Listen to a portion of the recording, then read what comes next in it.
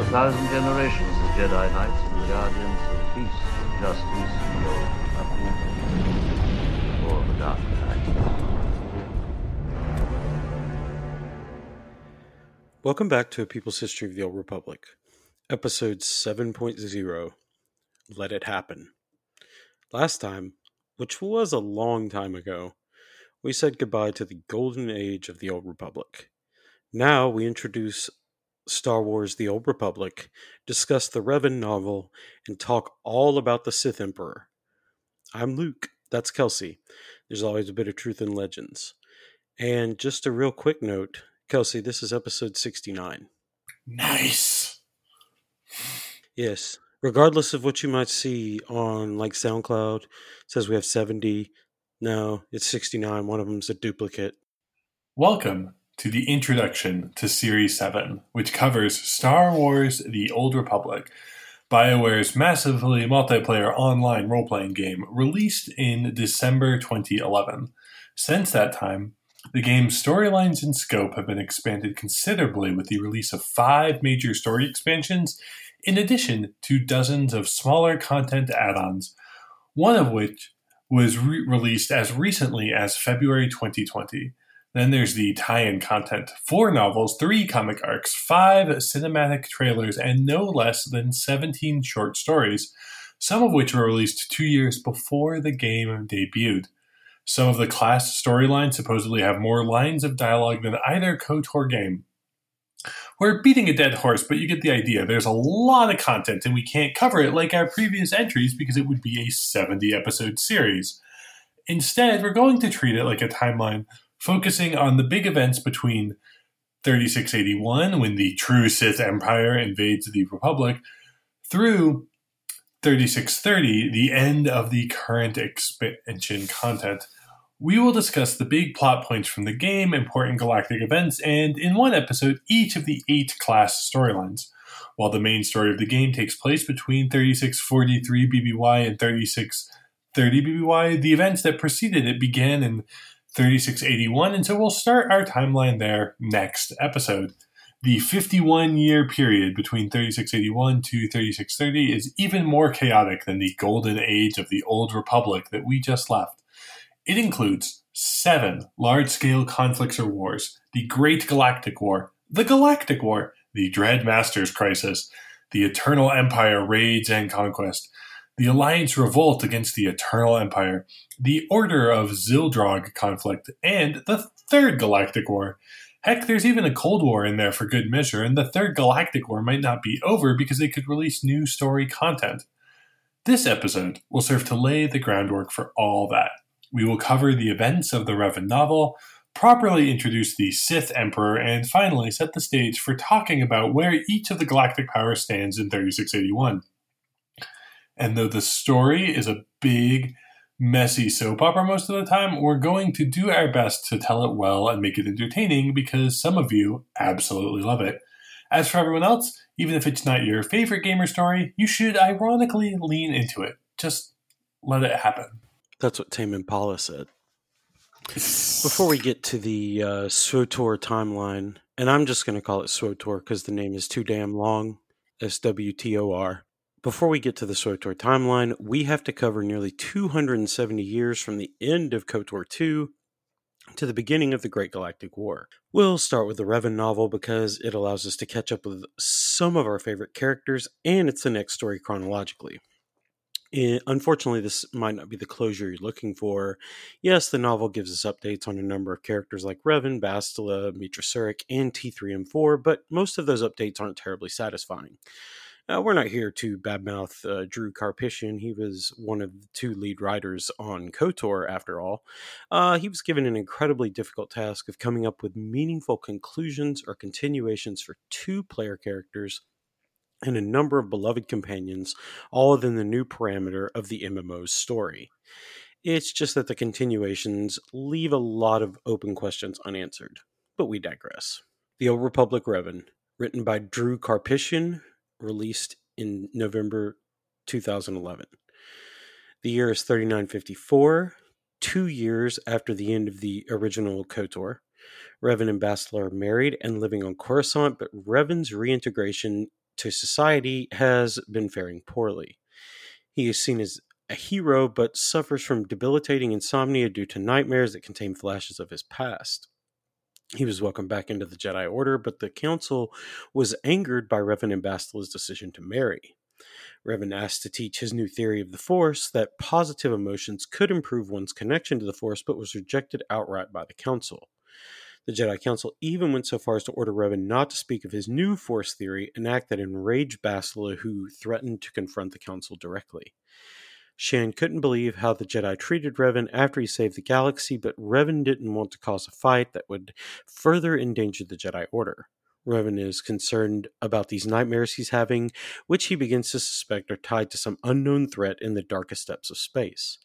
His memories still haven't fully returned. He just sees flashes of things that happened in the past, but it's too jumbled to understand. Eventually, Revan's nightmares got so bad that he resorted to drastic measures. He met with Canderous Ordo.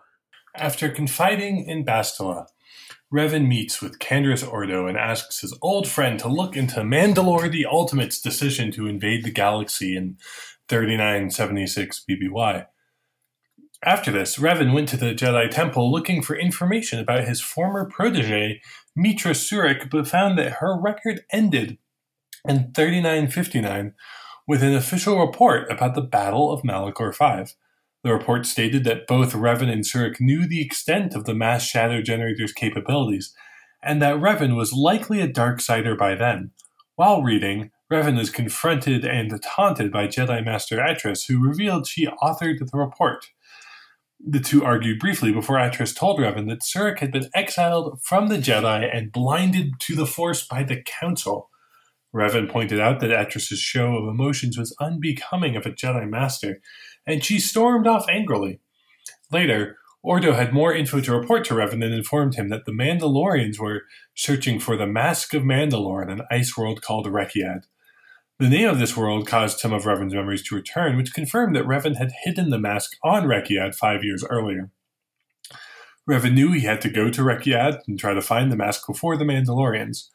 Ordo suggested getting the band from KOTOR back together, but Revan nixed the idea for various reasons that amounted to the last non-posthumous references in the timeline for these characters. So if you are hoping for the stunning return of Jolee Bindo, then prepare to be disappointed. Revan declined to invite Mission Vao and Zalbar because they had a successful small business going. Yeah, that's the real reason. Jolee and Johanni were rejected because they had both returned to normal life within the Jedi Order, and HK-47 was rejected for being too trigger-happy around the Mandalorians. Okay, the last one makes sense. Back at their apartment, Revan and Bastila each have news. Revan says he must go on a dangerous mission to determine the nature of the unknown threats that keep showing up in his nightmares, while Bastila says that she's pregnant. Naturally, Revan puts off his trip into the unknown based on half-remembered nightmares in order to support his wife during her pregnancy and giving birth. Nah, just kidding. Instead, Revan and Bastila had an argument because Shan was obviously and rightly mad at her husband for considering such a stupid course of action. But Revan couldn't shake the nightmares and the idea that a great darkness was preparing to invade and overrun the Republic, killing Bastila and their child. Eventually, Bastila relented because of Revan's sincere dread at the coming darkness, and they spent one last night together. The next day, Shan accompanied Revan and the astromech T3M4 to the spaceport where Ordo was loading the Ebon Hawk. Revan and Bastila shared a kiss before the ship departed, not knowing that this moment would be the last time they would see each other. Revan and Canderous make their way to Rekiad, a world entirely covered in ice where the Mandalorians were searching for the Mask of Mandalore. We learn that Canderous' estranged wife, Vila, leads Clan Ordo, who are racing other Mandalorian clans to find the mask. Revan travels under an assumed name, but the Mandos grow suspicious. Canderous and Vila reunite for one last night together, while Revan recovers some of his memories during a dream. Clan Ordo fights off an attack from another clan while making their way to the two twin ice spears that Revan has seen in his dreams. Finally, Revan, Canderous, Vila, and a handful of others from Clan Ordo arrived and began to climb the first ice spear in two teams. Revan and Canderous summited the spear first and were able to reach the tomb of Dramath II, which contained the Mask of Mandalore and a datachron. Upon returning to the tomb, Revan experienced a rush of memories, and Vila's team caught up. In the tomb of Dramath II, Vila's team of loyal soldiers advanced against Revan and Canderous. Vila begged her husband to side with his people, but Canderous kept trying to defuse the situation. At this refusal, the Mandos opened fire, but Revan's lightsaber skills had atrophied little, and he killed two with reflected blaster bolts. Vila prepared to shoot Revan at near point-blank range, but Canderous saw and shot his wife in the chest before she could pull the trigger. Revan then killed the other two Mandalorians with a nifty, curving lightsaber throw in the confusion. Canderous mourned Vila, and then the two old friends spent a mostly sleepless night in the cave leading to Dramath's tomb. By the morning, Revan had pieced together his shattered memories and recounted the full story of what happened after Malachor V. We talked about Revan and Malak's journey into the unknown regions with the Republic fleet at length on episode 5.0, so we're going to give the too long didn't read version here. In 3960, during the Battle of Malachor V, Revan challenged Mandalore the Ultimate to a single combat. However, after a brief but fierce battle, Revan was victorious. As the Mandalorian leader lay dying, he told Revan he had been deceived into beginning the war by agents of the Sith Emperor. Mandalore the Ultimate told Revan to travel to Rekiad and find the tomb of Dramath to verify his claims. Revan then took the Mask of Mandalore as a trophy and to stop the Mandalorians from rallying around it again in the future. Following the victory, Revan and Malak absconded with the Republic fleet and went into the unknown regions looking for trouble. They traveled to Rekiad and left the Mask of Mandalore in Dramath's sarcophagus after learning of Nathema. With some of his memories restored, Revan vowed to go to Nathema to investigate the Sith Emperor further, and tasked Canderous with reuniting his people to oppose the Sith threat. Canderous would say the group was waylaid by another clan and claimed the title of Mandalore, an attempt to regain some honor for the Mandalorians after it had been twisted by the Sith. While Revan and T3M4 flew toward Nathema in the Ebon Hawk, nefarious plans were already well underway on the true Sith homeworld, Dromund Kaas. Darth Nihilus, a pureblood Sith and member of the Dark Council, was plotting a coup with other members of the Dark Council. Nihilus had learned about the Sith Emperor's terrible deeds on Nathema, which killed thousands of Sith Lords, left the world devoid of the Force, and made him immortal. While Sith are normally fine with wanton slaughter, they would not tolerate the mass murder of their own without good reason. Thus, the Sith Emperor's actions on Nathema were considered treasonous, though only 3 to 4 individuals knew the truth. Just before Revan's arrival on Nathema, Darth Nihilus had taken her apprentice, Lord Scourge, to Nathema to prove the Emperor's crimes. Scourge, another true pureblood Sith, was angered and astonished at what he learned, but as the two Sith went to depart, they noticed the Ebon Hawk entering Nathema's atmosphere. In the Ebon Hawk, Revan had 2 very big problems pop up the second they arrived. The first was that he immediately felt a rush of memories that momentarily paralyzed him with blinding pain. The second is that Nathema is a force void, and so Revan had greater difficulty finding his bearings because such voids wreak havoc on force users. In this short amount of time, the Ebon Hawk was shot out of the sky by an ion blast from the ship of Darth Nihilus. Scourge investigated the crash and took an unconscious Revan captive, but left T3 as scrap. Surprisingly, Nihilus recognized Revan as the same warrior who had been turned by the Sith Emperor 5 years before. Revan was incapacitated and eventually imprisoned in the dungeon at the stronghold of Darth Nihilus on Dromund Kaas. He was given a drug that completely dulled his connection to the Force and was subsequently tortured endlessly in a single chair. After 6 months, Darth Nihilus lost interest in the Jedi after getting everything out of him she could, but Lord Scourge was intrigued by Revan and continued to interrogate the captive Jedi for 3 more years.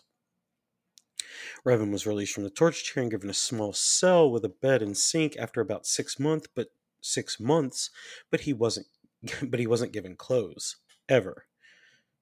The book makes a point of that, actually. Eventually, Revan and Scourge developed an odd friendship of a sort, with Revan trading his fractured memories for information on Scourge and the true Sith Empire. In 3952, after 2 years of captivity, Revan finally learned Darth Nihilus' name, though not Scourge, and the fact that the Sith Emperor was preparing to invade the Republic, which was the darkness Revan had sensed in his nightmares. Revan also learned that Scourge and Nihilus were opposed to the Sith Emperor and plotting against him. Location profile: Dromund Kaas. The capital world of the true Sith Empire has long been shrouded in mystery, despite it being located in the heart of old Sith space. Originally a Sith colony world, the location of Dromund Kaas was lost hundreds of years before the Great Hyperspace War. Its location wasn't rediscovered until 4999, when Vitae's scientists and navigators located its coordinates to be used as a safe haven for the remnant of the Sith Empire. Right about now, you might be confused because both KOTOR 2 and the Revan novel explicitly state that Revan sought and found the true Sith in the unknown regions. Yet here we find that Dromund Kaas, the capital of the true Sith Empire, is not only within the bounds of old Sith space, but also just one sector away from Korriban. Just for comparison's sake, the distance between Korriban and Dromund Kaas is about the same as the distance between Bespin and Hoth, which the Millennium Falcon famously covered at sublight speeds in Empire Strikes Back. Not only that, Nathema and Rekid, each said to be in the unknown regions, actually lie due galactic east of old Sith space, just outside its former boundaries in the Outer Rim. Does any of that matter to the story? Not in the slightest. Anyway, after Vitae's research team located the world, the remains of the true Sith Empire resettled Dromund Kaas in 4980. Kaas was a world of overgrown swamps, jungles, and oceans, all of which contained vicious predators. The Sith began building the Imperial Citadel and Kaas City on the spot where they landed with the true Sith military, clearing jungles and building settlements under the command of Grand Moff Vykin.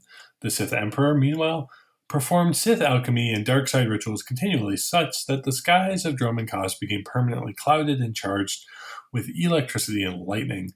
For more than 1,000 years, the true Sith Empire grew while secluded on Dromund Kaas, which wasn't on Republic star charts.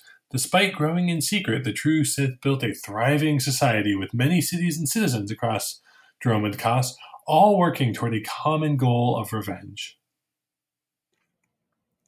Back in the novel, Revan eventually developed a slight immunity to the drug that dulled his connection to the Force, which allowed him to sense the Force in the dungeon. By 3951, Revan tricked Scourge into believing that he received a Force vision showing his escape, something that intrigued the Sith apprentice who had never received a Force vision. That night, Revan fully opened himself to the Force, trying to contact Bastila, but instead saw a vision of his old friend Mitra Surik and was convinced she would rescue him. Back in the galaxy, after the events of KOTOR 2, Surik briefly spent time on Dantooine finishing up her Jedi retraining. Sometime in 3950, T3 revealed he had information on Revan's whereabouts that could only be shared with Bastila.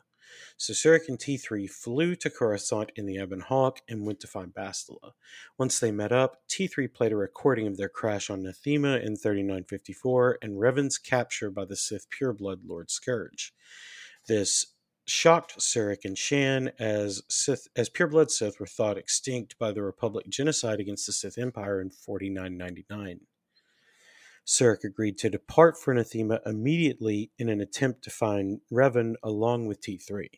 Shan could not go because she and Revan's son, Vaynor, was just a small boy. Before Surik left, Bastila gave her Revan's old mask in hopes that it would bring his memories back. In short order, T3 and Mitra Surik set off for Nathema in search of Revan and his mysterious Sith-related captors. Surik found Nathema an inhospitable wasteland and force void the force void that surrounded the world made her physically ill due to the disorientation caused by the void. See, we all got through it together. She went so far as to say the feeling was worse than the feeling of walking the remains of Malachor 5 because Nathema was just nothingness in the Force, fully devoid of all life and death. Together, Surik and T3 found an old Sith government building and recovered some files on the old Sith Empire. T3 was easily able to slice through the ancient encryptions due to his advanced hacking programs and find the location of Dromund Kaas after being alerted to it by other files. The duo flew to Dromund Kaas in the Ebon Hawk and touched down safely just outside Kaas City. While posing as a bounty hunter, Surik was able to buy information off of several low-level functionaries and arrange a meeting with the pureblood Sith from T3's hologram. Scourge arrived with 4 guards, though they mistakenly attacked Surik, who dispatched all 4 with ease with a few quick lightsaber strikes. Scourge, who had been watching from a safe distance, was immediately intrigued as the woman who wished to meet him looked exactly like the Force vision Revan described. Surik and Scourge came to a quick alliance, though it took a few days for Scourge to arrange everything. The Sith knew they couldn't rescue Revan with just 2 Force users and an astromech because Darth Nihilus' compound was guarded by hundreds of soldiers, all of whom would know Scourge on sight. Instead, Scourge covered up his own actions in aiding Nihilus' attempted coup and then went before the Sith Emperor himself with hard evidence of the conspiracy. The altered record showed that several members of the Dark Council were involved, and the Sith Emperor wasted little time in attacking his enemies. Imperial guards were dispatched to kill the offensive Dark Counselors, and a small battalion was dispatched to take out Nihilus at her compound. Using this as a diversion, Surik and Scourge infiltrated the dungeon, freed Revan, and gave him a robe to wear. In total, Revan spent more than 3 years completely naked, either tied to a chair or in a tiny cell. Revan was weakened and gaunt, but was able to walk slowly. Surik returned Revan's trademark mask, which caused all of his memories to return simultaneously, knocking him unconscious. Unfortunately for all involved, Darth Nihilus was on her way to kill Revan as her last act. Though Surik and Scourge defended Revan's body, Nihilus was a force of nature overpowering her foes. When Scourge and Surik were both brought to their knees, Nihilus prepared to kill them with an intense burst of Force lightning, but Revan intervened. Despite his emaciated physical condition, Revan was truly reborn after donning his old mask, a conduit for the immense power of a Jedi, balanced perfectly between the light and the darkness. Nihilus aimed her lightning at the risen Revan, but he blocked it with his hand, reflecting it back against the Sith Lord. Nihilus was so shocked by this, she couldn't react, and her body was turned to ash by her own reflected Force lightning. This display of power awed Scourge, who now believed that the Jedi could defeat the Emperor. At last, Scourge, Surik, and Revan fled the compound and hid in a cave near the Ebon Hawk. As far as we know, this is the final resting place of the ship that got us through 2 whole video games. An ignominious end, to be sure. While Scourge went to find out info and retrieve supplies, T3 played a message Bastila had recorded before they left Coruscant for Nathema. Revan removed his mask and openly wept at the sight of his beloved wife and upon seeing his son Vaynor for the first time. After Revan viewed the message, he spoke with Surik and thanked her profusely for the rescue before praising her exploits in saving the galaxy and preventing the end of the Jedi. When Scourge returned later that night, he learned that the Sith Emperor had wiped out the Dark Council, killing 8 of them himself, and instituted a curfew across the Empire. The trio reasoned that the Emperor would replace the Dark Council with puppets and begin his plans to invade the Republic immediately, so they agreed to attack the next morning. Later, when neither could sleep, Scourge spoke to Revan about Force visions, as the Sith still had yet to experience one. Scourge spoke to Revan about the Force vision. When they were finally able to sleep, Scourge experienced his first ever vision where he saw himself and his allies defeating the Sith Emperor. The next morning, Revan, Surik, Scourge, and T3 made their way into Kaas City and to the Imperial Citadel. Scourge was able to bluff or persuade past all the checkpoints until they reached the Emperor's antechamber. There, the captain of the Sith Emperor's guard noticed Revan's distinctive mask, and the jig was up. A skirmish ensued. When one of the guards triggered an alarm, Revan changed tactics. He used the Force to throw open every door to the Emperor's throne room. Revan and T3 entered the throne room while Surik and Scourge battled more Imperial guards, though Revan cut most of them off by collapsing a stone archway with the Force. A handful of guards survived the collapse, and T3 sliced all the throne room doors to seal them shut, preventing any further intrusions. While Scourge and Surik took care of the few remaining guards, Revan and the Emperor settled old scores. The Emperor tried to dominate Revan's mind with the Force just like he had 9 years earlier, but Revan was ready. Revan opened himself up to the light and dark side simultaneously, unleashing an incredibly powerful burst of Force energy that injured the Sith Emperor and sent him flying back. The Emperor then used barrages of Force lightning on Revan, but they dodged and deflected 2 of the bursts and sent the third back at the Emperor, hitting him in the chest. This is likely the first time the Sith Emperor had been injured by a foe in more than 1,000 years. The Sith Emperor, now furious, unleashed a torrent of Force lightning so powerful that Revan couldn't avoid it, and he was badly burned, his smoking body sent sliding. Sith Emperor continued to electrify Revan until T3 and 4 saved his friend's life. Using his flamethrower, T3 scorched the side of the Emperor's face, drying his ire.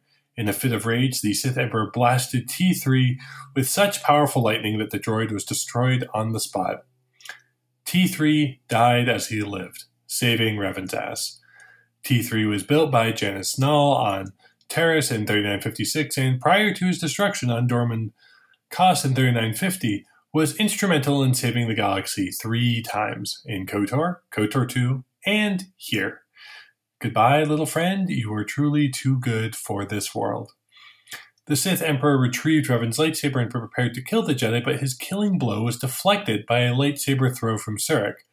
With the Emperor momentarily disarmed, Surik and Scourge joined Revan and prepared to attack. However, in that instant, Scourge received another Force vision, showing him many possible futures, some of which had Revan winning and others where the Emperor prevailed. Finally, Scourge saw the Emperor lying dead at the feet of a powerful Jedi who was neither Revan nor Surik. From this, Lord Scourge was convinced the only way to truly stop the Emperor was to wait for this unknown Jedi. That spelled trouble for Revan and Surik. Scourge immediately stabbed Surik in the back, killing her instantly. That's right, one of the most powerful Jedi to ever live was stabbed in the back on a backwater Sith colony world. Revan was so surprised that the Emperor was easily able to overpower him with Force lightning, though the Jedi still clung to life.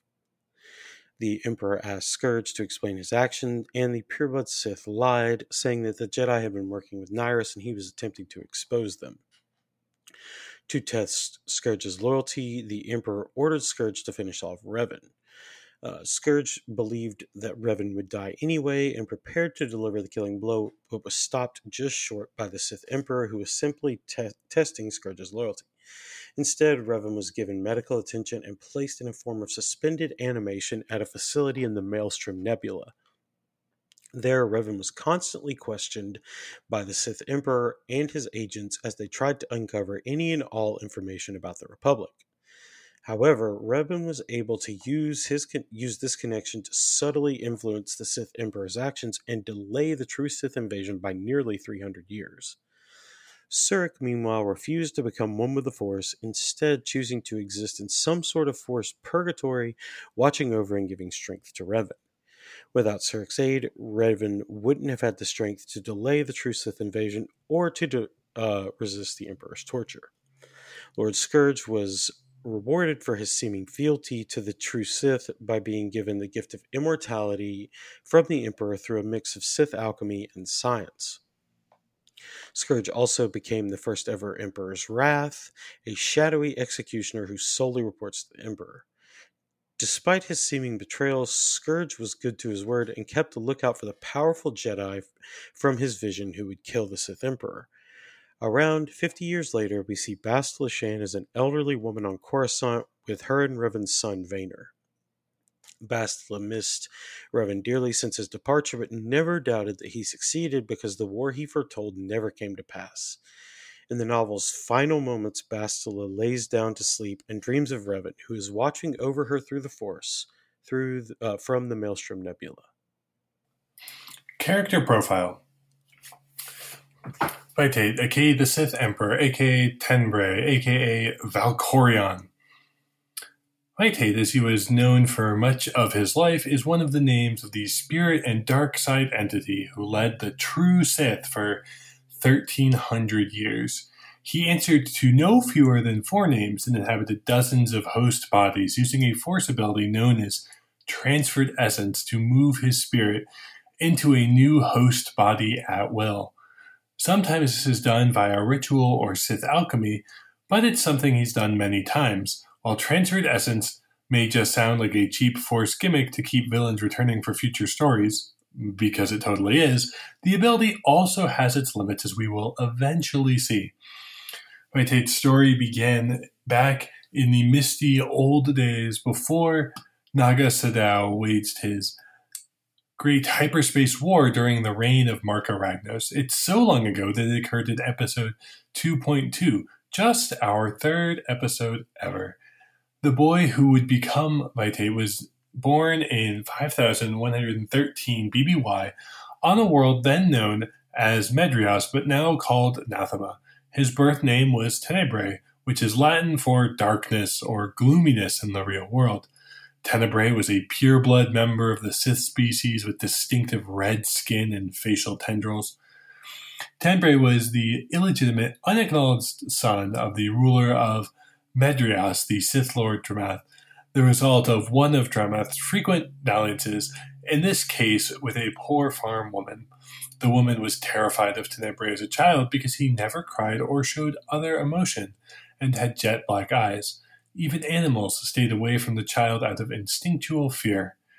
Eventually, Tenebrae manifested extreme power in the Force, and his stepfather began to suspect that the boy wasn't his. During a confrontation about Tenebrae's parentage, the stepfather became abusive toward the mother, which caused Tenebrae to break his stepfather's neck with the Force. Tenebrae, just 6 years old, then locked his mother away and tortured her for a year before killing her and conquering nearby lands. Lord Dramath ignored rumors about the boy because he had forgotten about his affair with the farm woman, and it was on the far side of the world. After 4 years, however, Dramath went to investigate the boy's powers. Lord Dramath underestimated Tenebrae, a boy who was barely 10 years old. When Dramath confronted his bastard son and told the boy of his true parentage, Tenebrae lashed out in anger, blinding Dramath to the Force before killing him. Tenebrae then went on a 3-year campaign of conquest across Medrios that saw the boy either kill or subjugate every other Sith Lord on the planet. By the end of the conquest, the 13-year-old Tenebrae ruled the entirety of Medrios and had forced Lord Dramath's rightful heir, Dramath II, and his few remaining followers to flee the world. In 5100 BBY, after the conquest of his homeworld was complete, Tenebrae traveled to the Sith homeworld of Korriban. There, Tenebrae submitted to Marka Ragnos, the true Dark Lord of all the Sith, and was made a Sith Lord, and given dominion over Medrios, and was also given the title Lord Vitiate. You might recall from Tales of the Jedi Golden Age of the Sith that the Sith Empire's structure was vastly different than later iterations. In those days, the Sith had a Dark Lord of the Sith as his head, a Sith Council, and thousands of minor Sith Lords, many of whom had dominion over worlds or moons within Sith space. It was a lot like space feudalism with the Sith Lords ruling their 5 fiefs as they wished. After meeting with Ragnos, Tenebrae returned to Medrios, promptly renamed it Nathema, and settled in to study the dark side of the Force for a century. In 5000 BBY, when Ragnos died and Naga Sadow ultimately replaced him, Vitiate stayed out of the power struggle and declined to get involved in the Great Hyperspace War. However, when Sadow was defeated and fled into exile, Vitiate saw his chance to seize power. In 4999, Supreme Chancellor Poltimo ordered a joint Republic Jedi invasion of Sith space to kill any surviving Sith and destroy their sacred sites and artifacts. As the invasion began, Vitiate broadcast messages across the Sith Empire inciting panic about the invasion and imploring Sith Lords and their followers to come to Nathema. The Republic and Jedi committed genocide against the Sith, and they would pay for their sins dearly. It would just take a very long time for them to pay. From 4,999 to 3681, the Republic Jedi counter-invasion of Korriban and other Sith worlds had the intended effect. It eliminated the Sith as a standing, cohesive threat by killing off its inhabitants and either destroying or stealing Sith cultural artifacts. There was no Sith Empire with a competing political structure and standing military to pose a threat to Republic hegemony. Until the return of the true Sith, it was believed that no Sith even survived the genocide. Vitae used the invasion to consolidate power and, in the process, create a militant, secret splinter sect of the Sith Order. While Vitae's long-term goals go far beyond revenge against the Republic and Jedi, it became the uniting cause for his people, a goal which they could collectively strive. But Vitae had work to do. After months of searching, scientists loyal to Vitae discovered the ancient hyperspace lane leading to Dromund Kaas, an old Sith colony world in Sith space. The world was barely known within the Sith Empire and would be safe from Jedi or Republic interference. With this knowledge secured, Vitae turned to his next goal, immortality. He returned to Nathema, where 8,000 Sith Lords, including some former members of the Sith Council, had gathered following his broadcasts. As the Sith Lords gathered, Vitae dominated their minds simultaneously, binding their wills to his and forcing the Sith Lords to lend him their power. Then, with the aid of a superweapon supercomputer called Zildrog that specializes in energy transfers, Vitae began the 10-day ritual that stripped the life and force energies from every living thing on Nathema, transferring their energy and power to him. Nathema was left a lifeless husk in the void in the force, meaning it couldn't be sensed by force users and lost its color and sound. But Vitae was made nearly immortal and given even greater force power. After the ritual, Vitae blamed the destruction of Nathema on the Jedi, gathered what remained of the former Sith Empire, and began the 20-year-long Sith Exodus. All records of Nathema were quietly deleted. Thus, in 4999, Vitiate led a Sith diaspora on a 20-year journey to find the lost colony world of Dromund Kaas, despite already having the hyperspace coordinates and the fact that Korriban and Dromund Kaas are in the same sector. Vitiate did this to increase his people's reliance on him, and so they would come to be dependent on his power and vision. It worked like a charm. The denizens of the wandering Sith Empire became totally reliant on Vitiate even as he withdrew from them and shed his old persona of Lord Vitiate, taking up the title of Sith Emperor. In 4980, the Sith diaspora landed on Dromund Kaas and Vitiate gave a speech declaring a new, post-Great Hyperspace War Sith Empire, the true Sith Empire. Vitiate further promised that the Sith would one day have vengeance on the Republic and Jedi who committed genocide against them. After 20 years of wandering, the citizens viewed their emperor as a sort of god king and immediately began building Kaas City, the capital of their new empire, according to Vitiate's vision.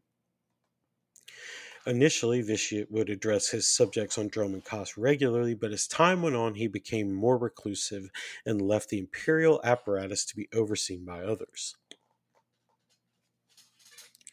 Though his will and plans guided the true Sith Empire through his Dark Council of 12 Sith Lords, we know little about his actions for more than 1,000 years.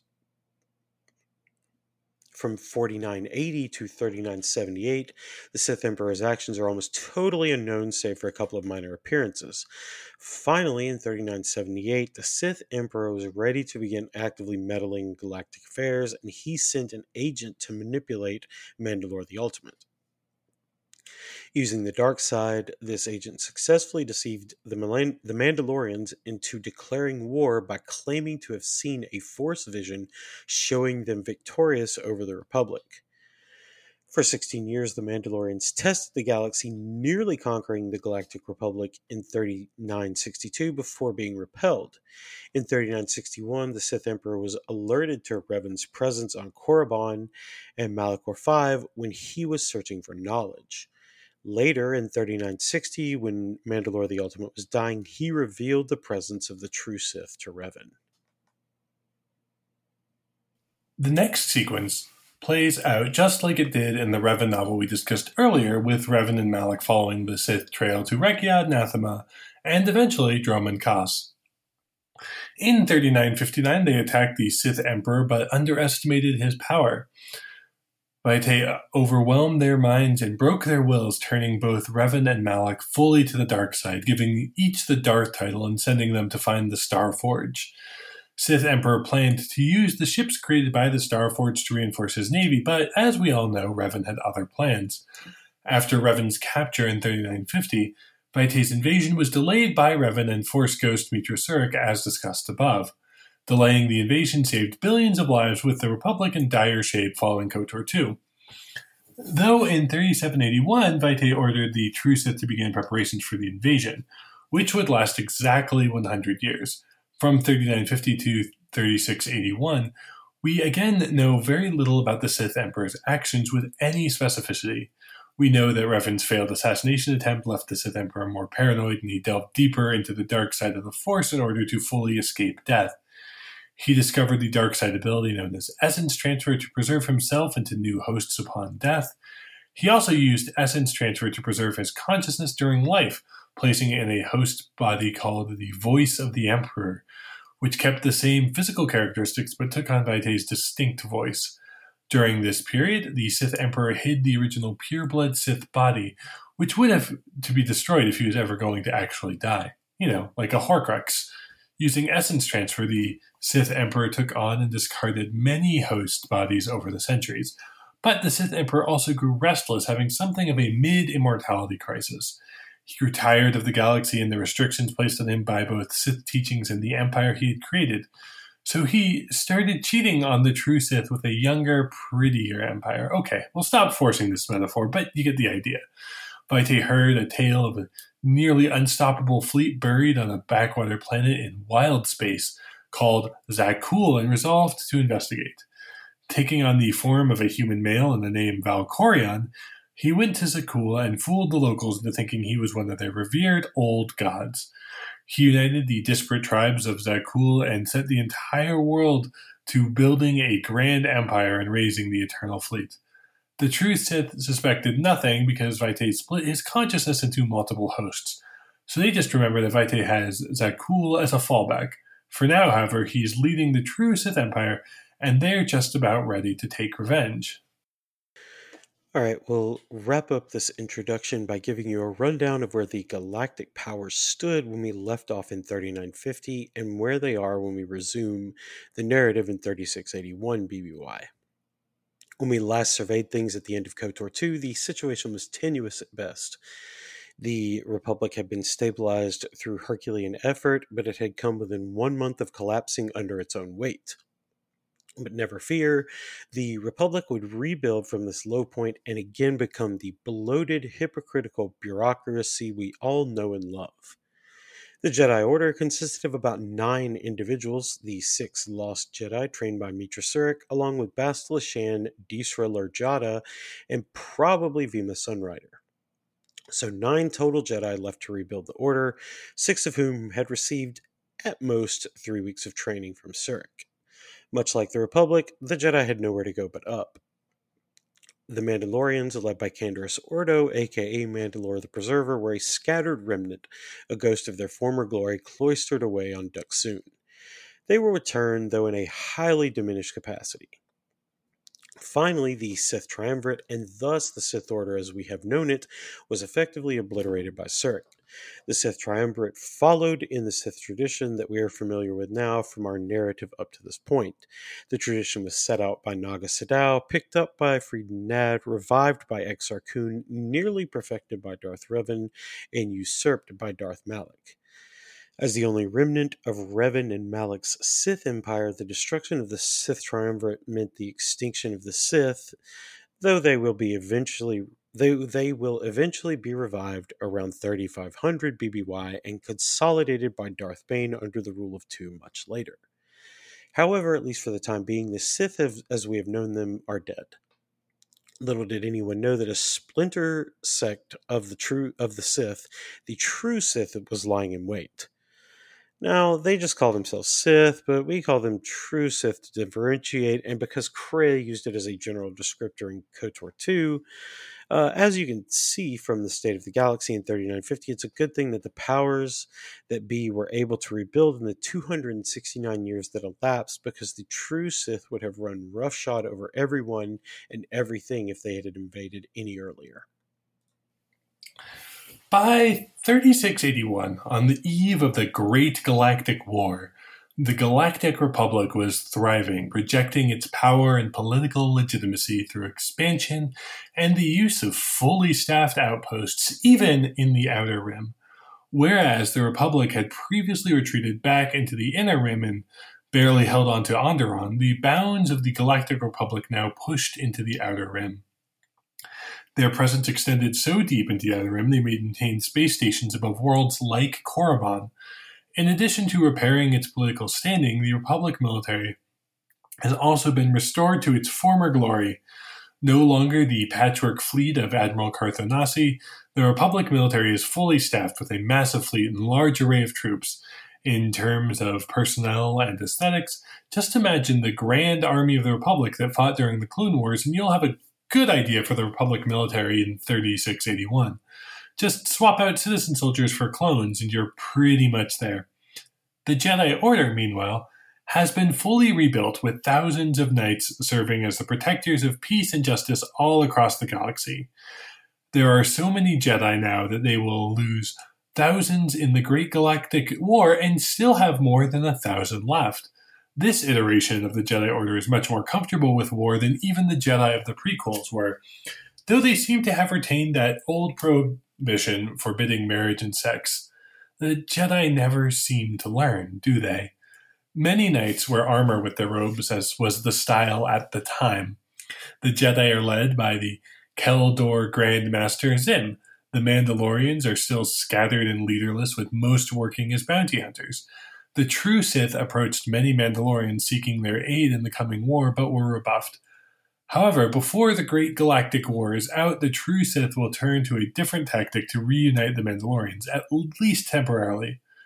Finally, we come to the true Sith, but since their structure contrasts so sharply with all the other iterations of the Sith Empire we know, we will spend a little more time on them than the others. In 3681 BBY, the true Sith Empire had been building on Dromund Kaas and a few surrounding minor worlds for 1,299 years. Under the rule of Vitiate, the true Sith have gone from a tiny exile fleet fleeing the destruction of their homeworld into an empire with millions of citizens, a bureaucracy, and a functioning economy. As we will see, they had a bureaucracy so Byzantine it would have made the Roman Emperor Diocletian proud. The true Sith imperial power structure is an authoritarian, theocratic autocracy or an oligarchic magocracy, depending on how you look at it. The delineation line between the haves and the have-nots in the true Sith Empire is, perhaps unsurprisingly, force sensitivity. Force-sensitive individuals are inducted as Sith, and they alone can ascend to the highest rungs of power. The non-force-sensitive citizens may attain high military or bureaucratic ranks, but they will never reach the upper echelons. Central authority is vested in the Sith Emperor, and of course, but as he grows increasingly isolated, the 12-member Dark Council begins to rule in his stead. Each member of the Dark Council held the title Darth and was a powerful Force user who oversaw a certain aspect of Imperial operation. The Dark Council was vested with all executive, legislative, and judicial power and could only be overruled by the Sith Emperor himself. Traditionally, if a member died or was removed, their apprentice would take the vacated place on the council. In addition to the Dark Council, the Emperor also appointed certain individuals to positions reporting directly to him, such as the Emperor's Wrath. Below the Dark Council were other Force-sensitive members of the Sith Empire who had been made Sith Lords, most of whom took on a Darth moniker. Each Sith Lord would take on an apprentice, and the pair would lead units into battle as commanders. On the eve of the Great Galactic War, the true Sith Empire has thousands of Force users, including Sith Lords, Sith Warriors, Sith Inquisitors, Sith Assassins, and everything in between. Forget that rule of two shit. There are hundreds of Sith Lords with the Darth title, all of whom have their own ulterior motives, desires, and designs for the future of their empire. The have-nots in the equation are the non-Force-sensitive citizens of the Empire, all of whom largely exist to serve the Force-sensitive Sith. Technically, the Force-sensitives are the only individuals in the Empire who have the title of Sith, though we will use it much more broadly as we have in the past. Citizens are placed in one of three ministries once they come of age: War, Intelligence, and Logistics. Though each has different functions, they all feed the military and Imperial Industrial Complex and report to the Dark Council. The Ministry of War has jurisdiction over the true Sith naval fleet and army group troops. Though the ships are a little more angular than the armor is black now, the true Sith military largely resembles Palpatine's Empire in aesthetic design. The Ministry of Intelligence provides spy services, covert infiltration, and true Sith propaganda to the Empire. Being highly autocratic, the Intelligence Division also maintains a secret police who infiltrate and uncover threats to the Empire on Dromund Kaas and other Sith-held worlds. Finally, the Ministry of Logistics does logistical things for the Empire, as one might expect. This group oversees supply lines, personal deployment, and runs the Imperial economy. Though all citizens exist to serve in or otherwise bolster the true Sith military in some way, they still have it better than the slaves. In this way, true Sith society is similar to other Sith empires. It is humanocentric, considering almost all non-humans to be inferior except the Sith pureblood species, who are grandfathered in from the original Sith Empire. And much like every Sith empire, the true Sith heavily rely on slave labor, usually consisting of non-humans captured in battle or born into bondage. So that's where the true Sith Empire stood on the eve of its invasion of the Republic. Though Revan was still alive in stasis and had successfully delayed the Emperor's invasion for more than 2 centuries, it was never going to be a permanent solution. In early 3681, 100 years after the true Sith began to prepare, and 1,318 years after the Republic and Jedi committed genocide against their forebears, the Empire amassed 2 separate attack forces just outside Republic space the next day. And that's where we will leave our introduction, with the entire galaxy standing on the edge of a knife. Thank you for listening to this episode of A People's History of the Old Republic. Next time, we will begin our timeline narrative of SWTOR by discussing the 28-year-long Great Galactic War. You can follow us on Twitter at SWTORPod or email us at SWTORpodcast@gmail.com. Send us questions and comments and we will answer them on the show. I'm at AthertonKD on Twitter. And I'm at LucasAmazing on Twitter. Thank you again, and may the Force be with you.